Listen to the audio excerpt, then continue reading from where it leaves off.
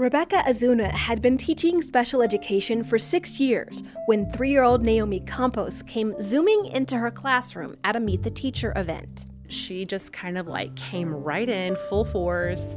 Mom was just emotional, crying, trying to fill out paperwork. The dad's patting mom on the back it's okay, she's gonna be fine. And Naomi's tearing up the room. Naomi's mom, Rebecca Campos, remembers Azuna reassuring her. We have children with her speech delay. We have children in wheelchairs. We have children who are autistic. She's gonna fit right in, Mom. Don't worry. And I'm like, okay, I've heard that before.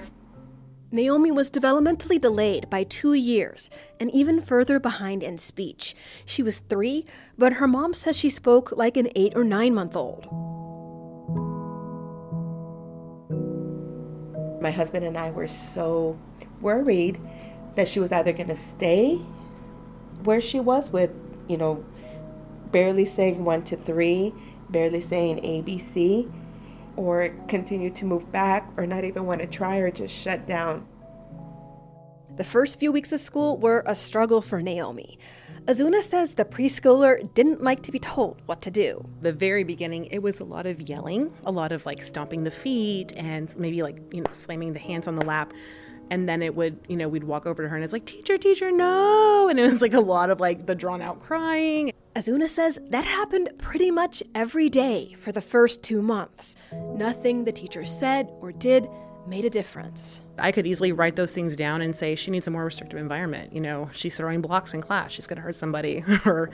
And I didn't want to do that. Then the time came for first quarter report cards. The results were discouraging. I kind of looked at where she was and pacing-wise within her own goals and objectives, and she wasn't there. So some of the items for doing shapes and letters and counting, they weren't there. Azuna realized that if she didn't find a way to reach Naomi, the 3-year-old would continue to speak and act like a 1-year-old. Naomi wasn't learning because she wouldn't participate in class, but harping on her to change her behavior did nothing. So Azuna went back to the drawing board. I started to change my thinking of, making sure that she's in compliance with everything that we do in the day, to am I meeting her needs as a child with, a disability, and am I going off of her abilities in our classroom? Am I using her strengths in our classroom? Naomi likes to take charge, so Azuna started giving her opportunities to be a leader. At first, it kind of just threw her for a loop that we were a little more accepting of, different things that she was doing. And so, but it was an easy transition for her in the terms of, finally, now that they're going to listen to me. And I've been trying to show them this whole time that I could do this stuff. Naomi likes to be active, so during story time, Azuna had her help tell the story by acting it out.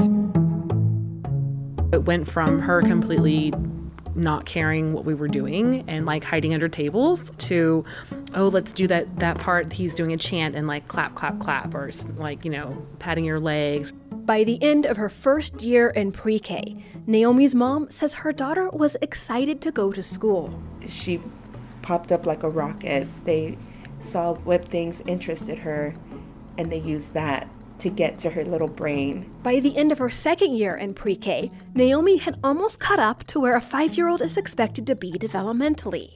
She was speaking in full sentences, singing and counting. Azuna says sometimes she thinks about what would have happened if she hadn't been able to reach Naomi. She would have stayed 2, 3, 4 years behind.